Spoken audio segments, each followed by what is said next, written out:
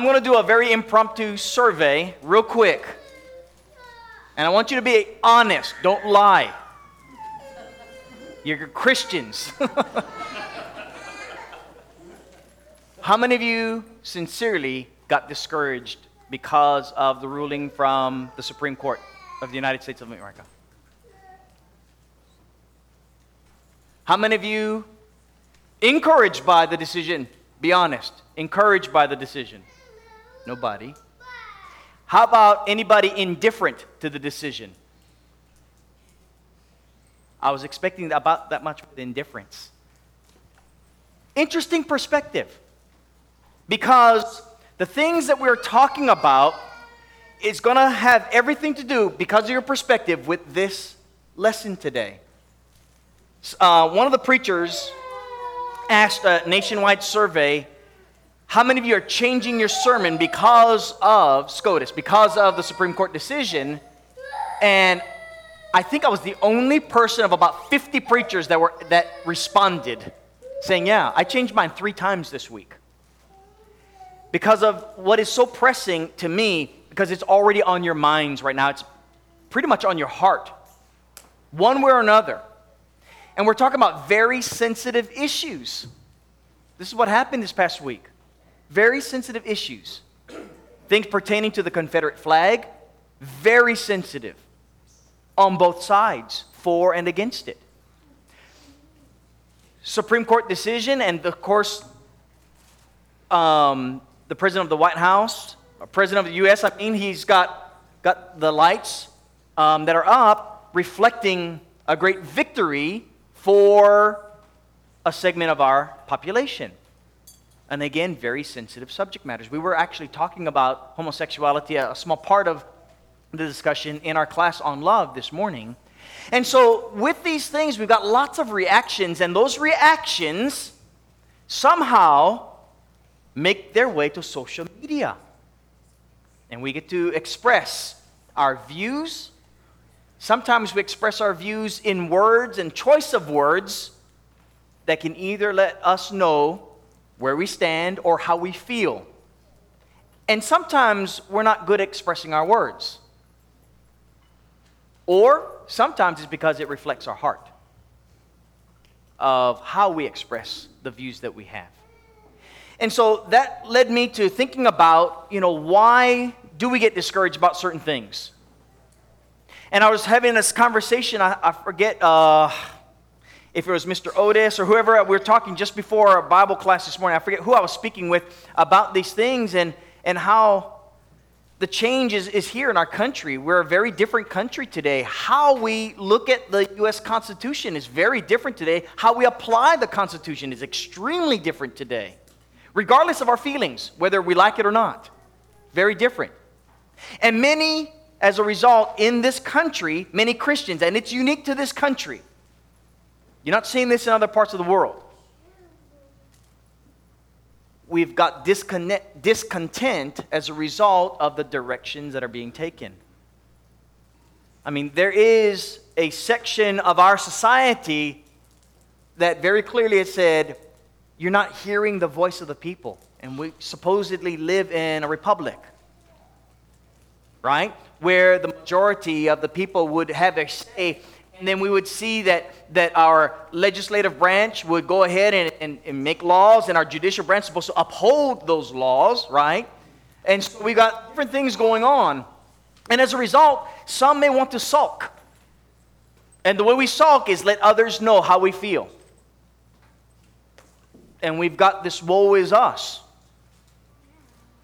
And then, in addition to sulking, we want to vent, and so we go out and we express just, how awful the situation is. And we go in further, and some of us, not just sulking, but it's like the apocalypse is upon us. We feel like the end is here. Because look at what's going on in our society. It's likened unto the days of Genesis chapter 6, where there was evil continuously in the thoughts of men. Or it's likened unto Genesis chapter 18 and 19, where we see just great immorality. And so we expect, because it's happening right here, look at where the world has come to. It's my contention, and I've said this for years since I've been here at least.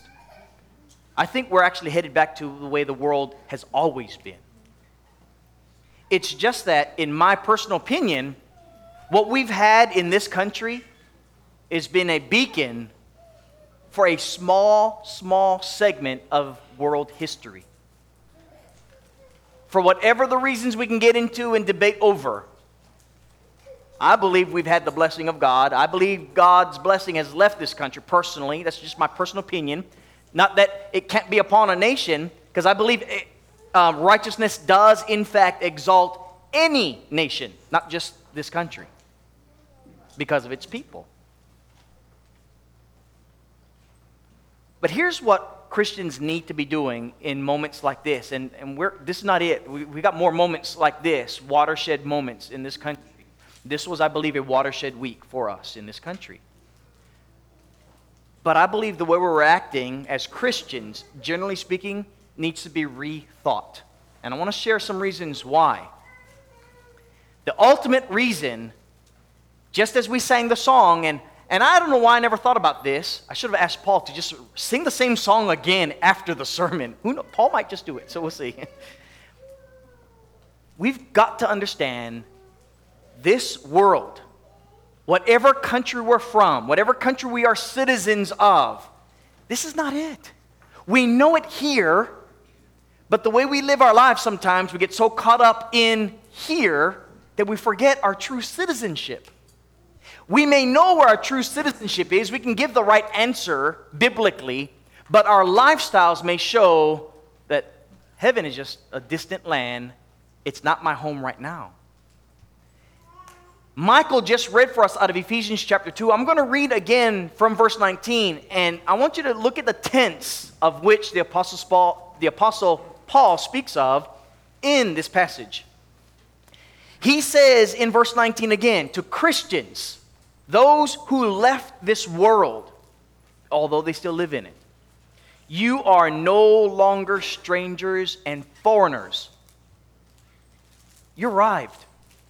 You are fellow citizens. Not you're going to be citizens. You are fellow citizens with the saints and members of the household of God. This is who you are, not what you will be, not who you'll become. You'll not eventually get your citizenship. This is who you are right now while you live in this world. I want you to stop and think about those words for just a second. Because if we can keep this on the forefront of our minds, it has everything to do with how we view decisions like this past week. And I believe we might have a difference in the raising of hands and how we answer the question. You see, we have died to the elementary principles of this world, but what are they? Immorality, wickedness, complete evil. That's the world, brethren. The world's always been this way.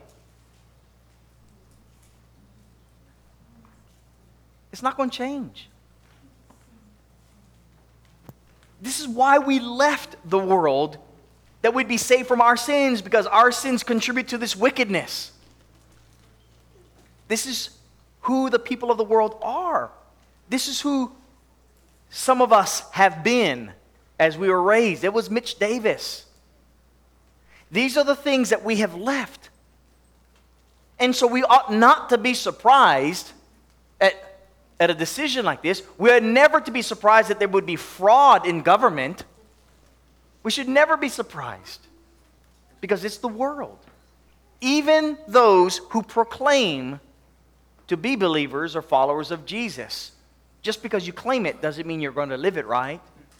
That's what we were looking at our subject matter this morning, about those who were believers but weren't really walking with God. They didn't have the love of God in them. And we looked at that in Luke chapter 10. We died to sin, and our attachment becomes Jesus Christ. We draw near to Him. And that's what we're reading in Ephesians chapter 2. When you read the first part of this passage, when you read verses 11 through 18, we were brought near to Him by His blood, verse 14 following. And so our attachment is not here in this world. We're told in 1 John chapter 2, verse 15, don't love this world. But brethren, guess what? Our actions show where our attachments are, because of how we share our views and what have you. It does not mean that we cannot in this country exercise the rights that we currently have. We should be able to exercise those rights. In fact, getting into this next section of the sermon, we're going to actually use an illustration in Scripture where we can exercise our rights, but it's within the greater picture that we're looking at. And so what we need to have, in my estimation, is a sense of clarity over moments like this, watershed moments, whether it's going to be like Roe versus Wade back in the 70s, or if it's going to be things that are going on this past week, or right now, these last few years. And I believe this is not just a moment like a decision by a Supreme Court, but an era that we are in that literally is transforming our culture and transforming the way we look at this country. But that's where it ends.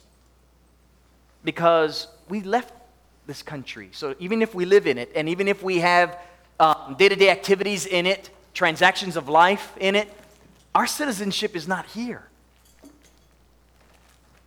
I hope you understand what I'm saying. I know we have U.S. citizenship, but this is not where it's really at. We've got a higher calling than the U.S. citizenship. And so we need to have clarity on our lives. And that means that our primary work as Christians is not so that we can change this country and make it a quote-unquote Christian nation. That's not our work. Our work is to go and reach the lost. Because the lost have a lot of wickedness that need saving from. But it's not to change that way. That may be a byproduct. That's not the goal. The goal is to have fellowship with God. The goal is to walk with our Lord. The goal is to have the blessings of Jesus Christ and His forgiveness. That's the goal in our personal walk. And the manifestation of that goal is a transformed life. That's what we looked at 2 weeks ago. And with a transformed life, we'll see the effect in culture. I mean, we see it in the jail. We see a transition in the transformation of what's going on in the culture, but then it's always evolving because we have women that get released, and some of them go back to the way of the world and what have you. But again, our primary work is not demanding certain rights. It is my personal view, and I've never shared this on Facebook, but I'll share it with you. It's my personal view that whether we have in some kind of a law that says marriage is between a man and woman, which I believe it is, or whether the laws of the land says marriage is between two loving partners, has no bearing on me from this standpoint. I'm going to give my life to the Lord, and I'm going to teach the truth about marriage, regardless of the law. Amen. Amen. Amen.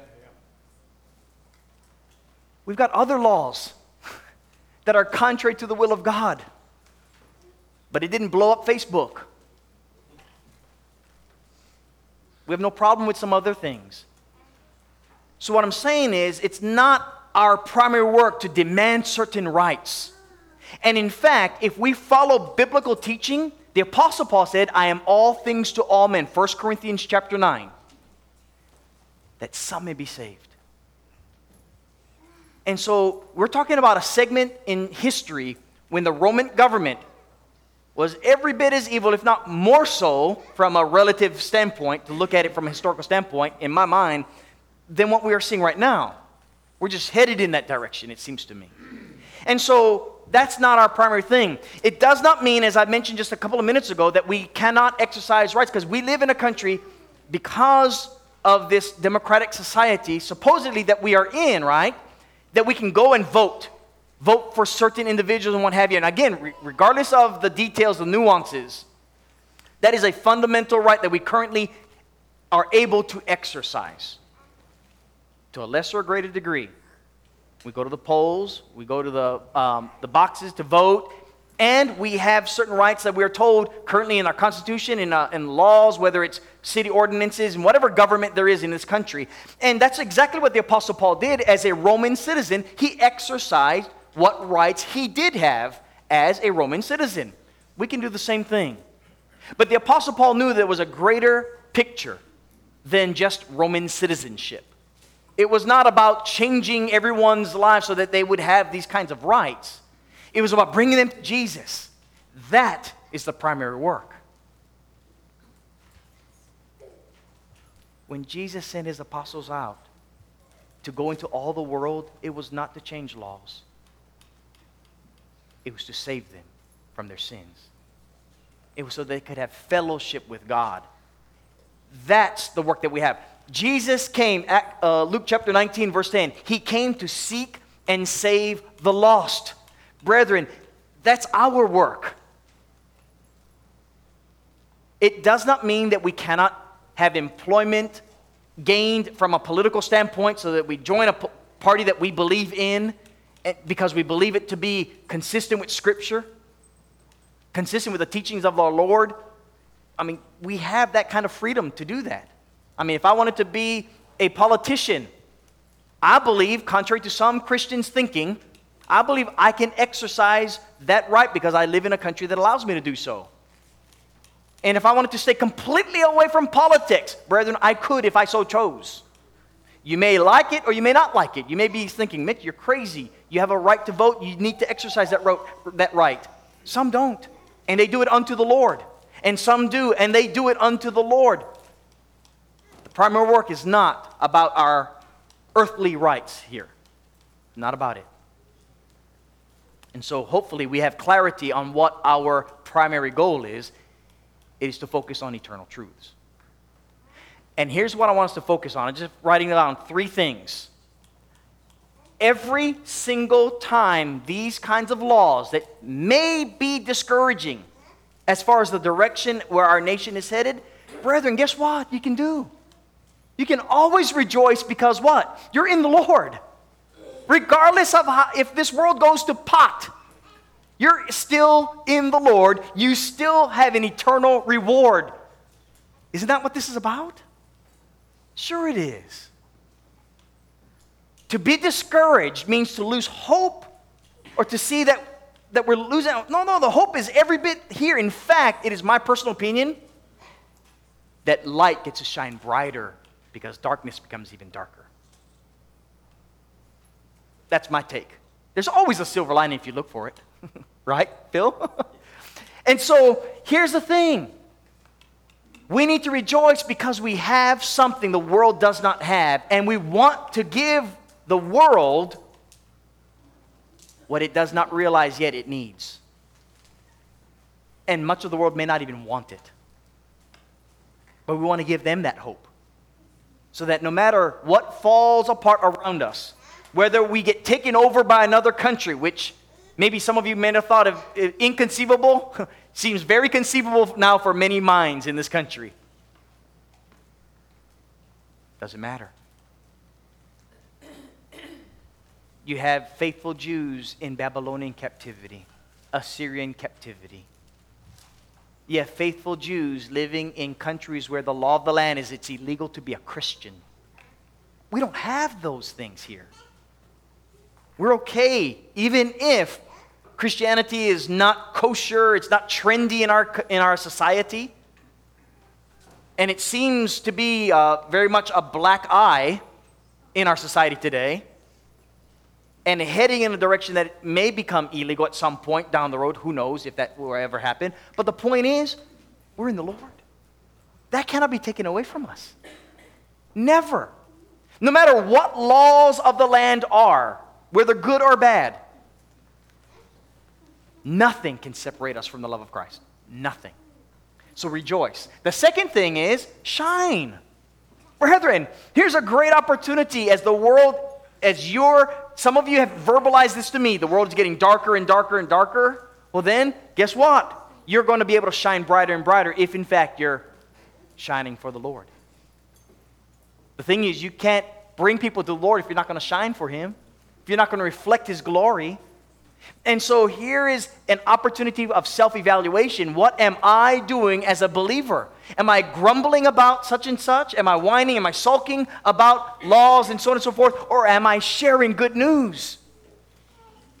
See, you can spend your energy this way or you can spend it this way.